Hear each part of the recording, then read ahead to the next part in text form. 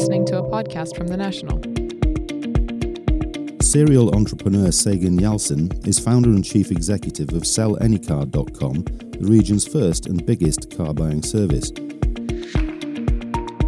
My name's Chris Nelson, and in this episode of The National's Business Extra podcast, I talk to Mr. Yalçın, who also founded Sucar.com, which was bought by Souq.com and subsequently acquired by Amazon, about the development of Sell Any Car and the importance of growing the country's entrepreneurial talent. He also reveals why a successful career in business creation is more lucrative than a successful career in football.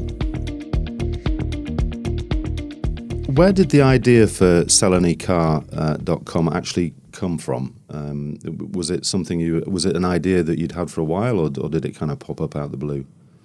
No, it was from a personal experience. So, I was a tech guy always. I've been building companies. I'm an entrepreneur. So when I see a problem, and the problem was a broken experience with selling used cars, I step in. And that's what happened. So I tried selling my car. It's horrible trying to do it on classifieds. So we analyzed that it takes 6 weeks. On average, it took 19 appointments to sell a car. And usually it's off by 40% in terms of the price differences you see online, what we call a wish list by now, and what reality is. So I thought I can drop it down to 30 minutes, and this is what happened. So now we are by far the largest car buyer in the country. We're 60 times bigger than anyone else. Actually, not even anyone else. The second largest car buyer, or in general, a trader. So kind of a monopoly in this. And it really shows that we have solved the problem. And because we come from a consumer's perspective, so I wasn't a car expert. I would still would say I'm not. I'm just a consumer who wanted to solve a problem. This is what we do. Did the kind of basic idea, were there examples out there of models that you felt you could adapt, or was it something completely different you dreamed up? No, I mean, there are examples. Obviously, we have now adapted to the market, and we have now our own model. But we started off as a car buying service, similar to what already existed in the UK or in different versions in the US. But in general, car buying is nothing you can invent in the 21st century. I don't think this is something we invented. What we have invented is today is actually real-time market coordination. So we do live auctions while you are in the inspection base. And this actually maximizes value for sellers because we create competition around your car. But more importantly, we find an outlying bid. The highest bid wins. Now, you can't do that if you're just working along lookup tables and saying what happened in the past. I'm just going to take an average. That's not going to maximize value. The maximization happens when you actually find, at that point of time, the highest bidder, which removes the whole risk premium a lot of dealers today are deducting. Do you find that the personal involvement of the seller is a big attraction as well? They're actually involved in real time. They see this going on. I mean, that must be actually quite an enjoyable experience from a seller's point of view. Correct, and the whole experience is different. I mean, if you look at one major difference to any other dealer or car trader we see is that we are in all the malls. We are in like 17 malls today. We have over 20 locations nationwide. We are not in remote car places. I would say car marketplaces outside the city, where you just have to walk from one place to another and compare prices. We today compare hundreds of prices real time, and you can follow everything live on your smartphone while you're shopping in a mall. I mean, at the end of the day, this is different. 2% of women are selling cars here. With us, it's 20%. So people, I mean, women own 40% of the cars in the country. So why aren't they selling their own cars? Because the experience is broken, and they leave it to their brothers and fathers, and it doesn't have to be. We made it extremely comfortable. We made it fast and easy, and it's the fairest price you can get. Sell Any Car does not create prices. We just make a market. Imagine your NASDAQ, your stock exchange. The stock exchange itself doesn't define the value of your stock. It just creates a market where you can trade. Yeah, the demand defines the value. And imagine you want to buy a share of Amazon and there's no NASDAQ. What would happen is that Amazon's share price would be lower because it becomes less liquid. It's more difficult to buy it, more difficult to transact in general, to sell. So what Sell Any Car is exactly the stock exchange who makes your car more valuable because it becomes more liquid. And that's how we have commoditized cars. When you first set it up, what for you were the major hurdles that you felt that you had to clear to get it up and running in the first place? I mean, the technology is world class. It took us a while to build that. We have a very good team, which we had to assemble over time. We grew extremely fast. So, I mean, we were close to $1 million in revenues within 60 days. Actually, per month. This one, our second month was $1 million. So it was an immensely fast-growing company. Now, this comes with growth pains, obviously. And then what's always very expensive, especially when you're building marketplaces, is you are either buying your seller database or you're buying your buyer database. When I say buying, it means you acquire them with marketing channels. You have to choose, right? So obviously, we started with seller acquisition. That means we needed to tell consumers that there's an additional channel to sell your car now. It's not only the trade-ins and the most obvious dealers on Sheikh Zayed Road. Yeah. It's obviously the 5,000-6,000 dealers you have in the country which you do not know about and which usually would pay more for your car. And suddenly, it's not all about Dubai, it's not all about Abu Dhabi, it's now an international play where your car can be worth more even internationally, and we can define that real time. Now, in order to build that, you need to spend a lot of marketing. Today, SellAnyCar.com is a known brand, but it wasn't when we started, so we had to invest a lot. Was the marketing aspect a significant plank in getting off the ground, to getting that message out to people? How did you manage to do that so quickly?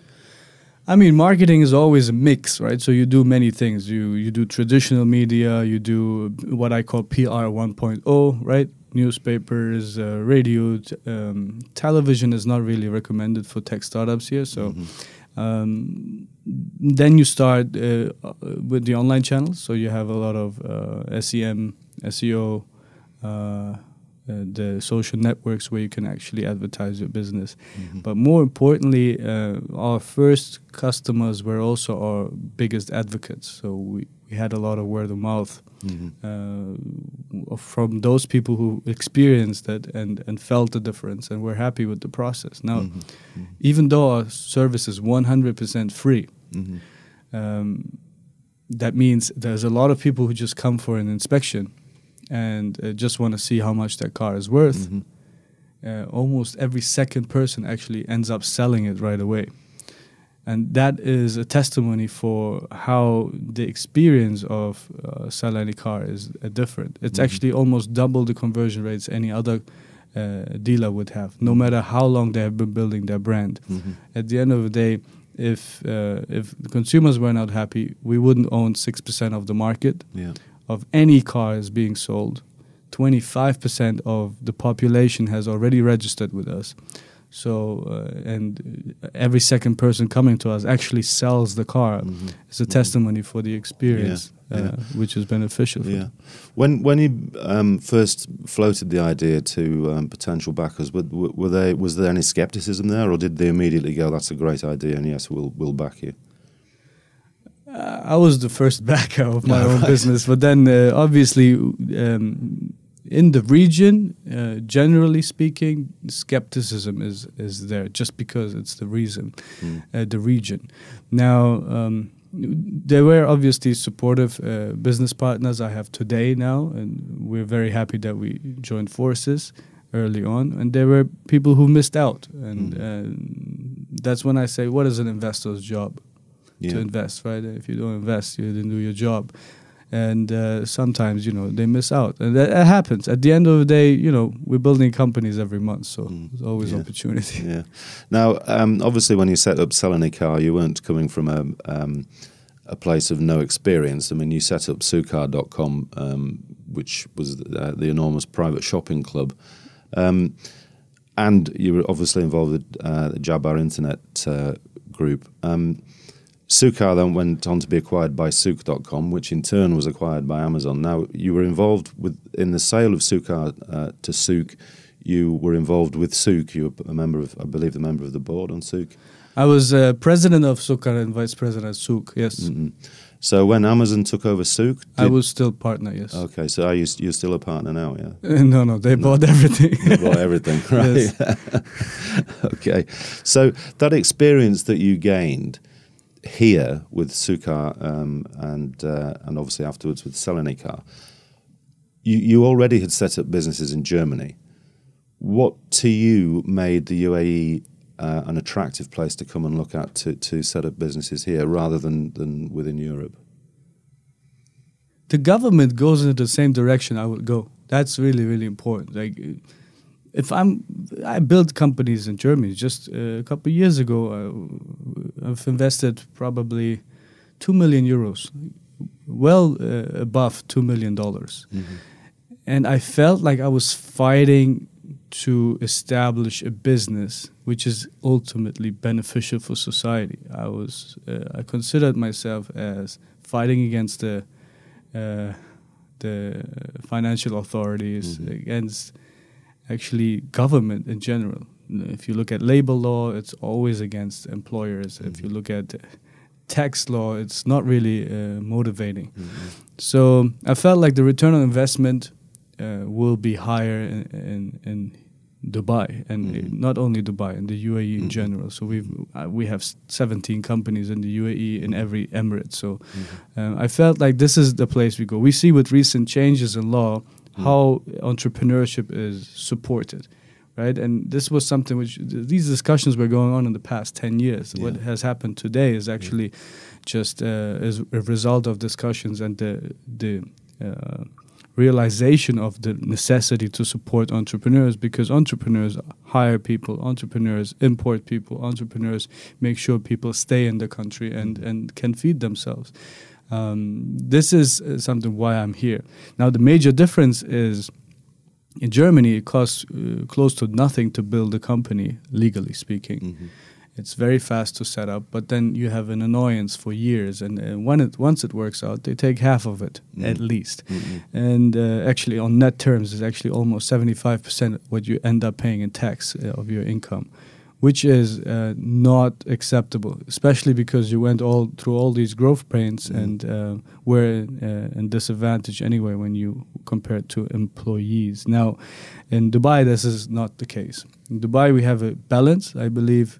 And this is not only Dubai, in the UAE in general, we have a balance and a slight bias or skew towards employers, which is actually ultimately beneficial for society in general. Mm-hmm. And that's basically what I was looking for. I was looking for a ground where entrepreneurs can flourish, right? And we can build businesses. We are still not there. I mean, there's still a bit of limitations, which I believe will be solved. In the beginning, it was even worse. Licensing issues, figuring out where to plug in your e-commerce. I mean, when we started, e-commerce wasn't a license you could just acquire. Mm-hmm.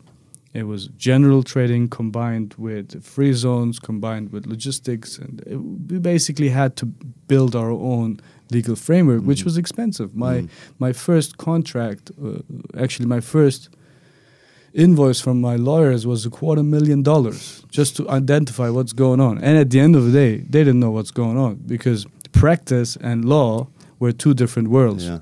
Right? This has no precedent, I guess. Yeah. We basically had to just learn along the way, and I believe we've paved the way for many entrepreneurs and pioneered entrepreneurship in the online sphere very early on. Mm-hmm. And I'm really happy that we've done that. Probably,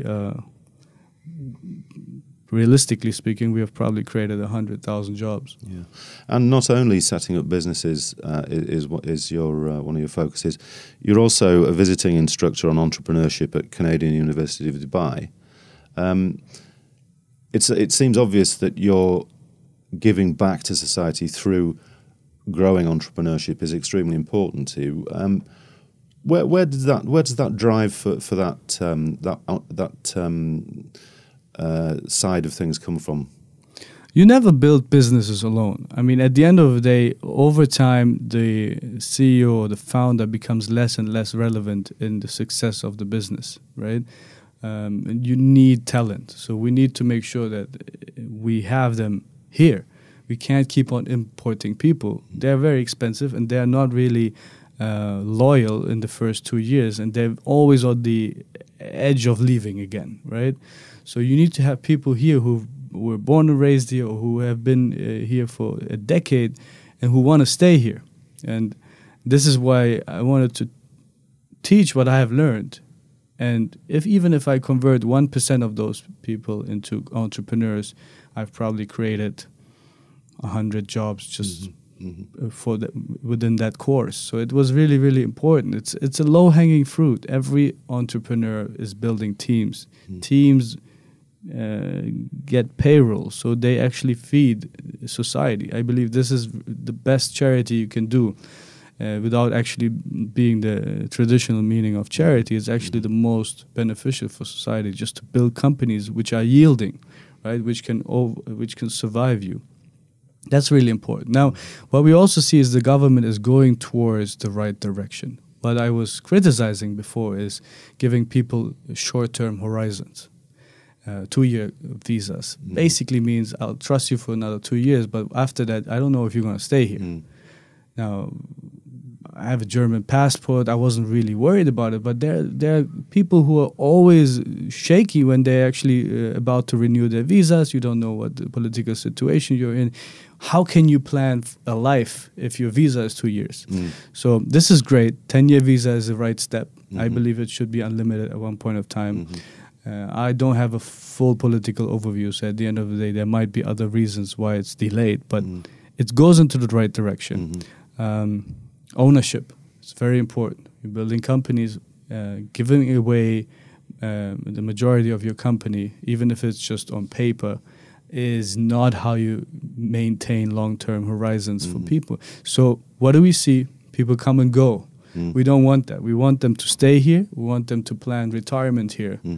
But you need to have laws which encourage that, and we're going there. That's great, and I hope it's not too late to actually change all of it, and that's basically what I'm happy to see. But again, it shows this is happening all within a decade. These changes in other developed markets would take decades, probably decades, and even if it would change. So here, if something that needs to be changed, it does happen, and that's good. It's like entrepreneurship in business. If it doesn't work, you pivot away, and we have to do that. And so long-term horizons, give people an outlook to retire here and to build families here, and do not signal that you don't trust people who are coming. Trust comes with long-term vision, comes with ownership, and comes with laws which actually symbolize that. Coming back to Sell-Any-Car, a recent development which I think is really interesting is the idea that you can now effectively take out a loan against your car. Yes. And then decide whether you want to buy it back or not. That seems to me to be quite a new development for an online platform to be able to do. I wonder, can you explain us a bit about Sure. that? It's not a loan in a traditional definition, but it's a pawn shop. So you sell your car to us and then you buy it back. And we give you payment terms from 30, 60 to 90 days to do so. It's perfect for people who don't really want to sell their car but need short-term cash. It's the fastest way of getting asset-based financing, pretty much. It takes 30 minutes and we give you the car. And it avoids the whole valuation discussion. It doesn't matter how much your car is worth. All that matters is the difference between buying price and selling price. So that's for all those people who were actually maybe traveling over summer, right, and don't need the car for 3 months, or who need short-term cash. We also give you a car in the meantime, so we do a free rental car in between, so you can still go to work. I find that bit I find quite a bit confusing, really. How on earth do you therefore make any money if you're giving them a car, but you're giving them money for their old car as well? It's a very basic car. We'll give you, I think, like a Chevrolet Spark, but at the end of the day, it's just an example. But you will probably downgrade, but it's fine for those 1 month, 2 months, 3 months. If you're happy with it, at least you have your cash. The car still can be bought back. It's not mandatory. If you don't come and buy it back, it's fine. Then we sell it elsewhere. And instead of driving a BMW 5 Series, you drive a basic car, which is acceptable, I guess. What do you think are the expansion horizons for Selenikar? Obviously, you've got major market share here. Are there expansion plans within the Gulf and perhaps wider afield? Of course, we're in Saudi now, so we're launching in Dammam, Riyadh, and Jeddah, which is great. I believe it's a market which has suffered severely in the past few years, especially new car sales. So we also believe that used car sales transactions will significantly grow, as they have been growing in the UAE, while the new car sales have been dropping or stagnating. I believe a whole new demographic has just entered the market, which will look for ways of selling their cars or her car in easy means. I mean, I believe they would have issues driving as a female into Haraj or these car markets, which are predominantly, and in Saudi it's 100% male. But driving to a mall and selling your car seems to be acceptable for females in Saudi as well. So this is something which we really believe. We also have a great network effect. Now, as soon as we open up one location in Dammam, it automatically benefits them, because we already have hundreds of bidders, buyers who are interested in a car in Dammam. And so instead of starting from scratch, we already start with huge market buying power. And that only adds to the benefit for all players in our marketplace, because now we have more sourcing of cars. At the same time, we have more buyers interested in cars. So it grows and has this fortunate, virtuous cycle. From a sort of a cross-border perspective, I mean, obviously the value of cars differs in each country depending upon what the country is. Are there opportunities for buyers to say in the UAE to then have a look at cars for sale in Riyadh and they could get a similar car for less or more or whatever? Yes, of course. So we have automated customs and logistics costs. So at the end of the day, you can, with a few clicks in our app, buy a car from anywhere in our sourcing countries. By the way, we're already selling to 6 countries. When I refer to expansion, I usually refer to sourcing. Now, we are also about to launch a consumer product. So it's not going to be limited to dealers only, but consumers can also buy cars from us very soon. So there's a lot of new products coming up. At the end of the day, as you you already guessed, we can do geographical arbitrage, real time. Now that's the beauty. So the car's value in Abu Dhabi does not depend on the 3-4 dealers you have visited in Abu Dhabi, which happen to be close to you and are on the main street. That is not market value. Market value is neither the wish list price you have seen on classifieds, which are unmanaged lists of uneducated buyers and sellers. What the market value is, how much you can sell your car for now, as an actual transaction, irrespective of your geography, irrespective of the buyers in terms of the dealer's brand focus, inventory situation, or real estate situation in terms of space he has available. All these usually play into the price when a dealer would give you an estimate, a binding price. It's also different to a valuation which is not binding. So with Selenikar, we give you a binding value irrespective of where you are, because the bidder can be anywhere. And he could have a ready customer already, and he would be really loving to buy your car and pay you 1,000 dirhams more or 10,000 dirhams more, right? And this is real market. When you want to know stock price, you go to the stock exchange. You want to find out what they're buying and selling these stocks for. Yeah. You don't go and to the newspaper and ask, right, and say, how much do you think this is worth? You don't do that. You go to the stock market and find transaction values. Yeah, yeah. What are there any sort of standout models or makes that you find turn over faster and more frequently than others, say in the UAE? Yes, we are a Japanese market here, so half of the cars are actually Japanese. So Toyota is very popular. Even the Koreans have actually picked up in the past few years. We have seen a significant drop in American spec cars, not only American cars in general. American cars were not really popular here anyway, but American spec cars have dropped significantly as soon as the UAE has implemented new custom rules, which stop cars with severe damages to enter the market. Yeah. And that was a very obvious source of fraudulent trade, right? So bringing flood damage and lemons into the market, selling them as roadworthy cars was possible. It's not anymore, or it's very difficult to do so. Yeah.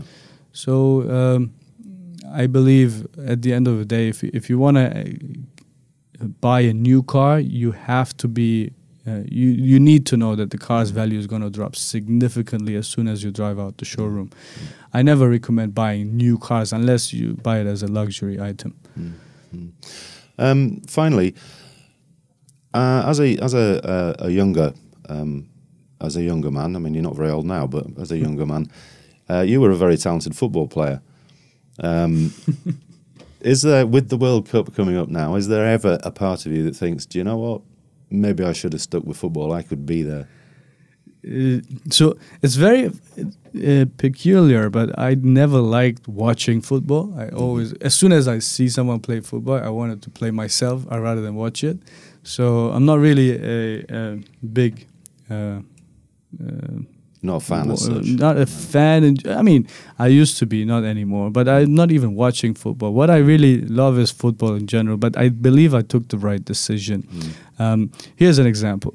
If you are the 500th best footballer in the world, you're not making a lot of money. You might, I mean, you're making more money than an average guy. But if you're the 500th best entrepreneur in the world, you're a multi-billionaire. Yeah. Right? It's very, very obvious that the likelihood of you being successful in football, no matter how good you are, and I mean, the top two in the world out of the millions who play football, and probably 1 billion kids are playing football, two of them are really, really making money, and they're not even billionaires. So it's really difficult to make a long-term career playing football, but it's fun. And as long as you're young and you dream a lot, then go ahead, play football. But if you have a choice and you're not 100% sure that you're going to be professional, get out of there. Sagan, thank you very much for your time today. That's been fascinating. Thank you. Appreciate it. Thanks very much to Mr. Yalcin for that look behind the scenes of one of the region's business big hitters. My name is Chris Nelson, and that was the National Business Extra podcast. Find us at your usual app provider and at thenational.ae.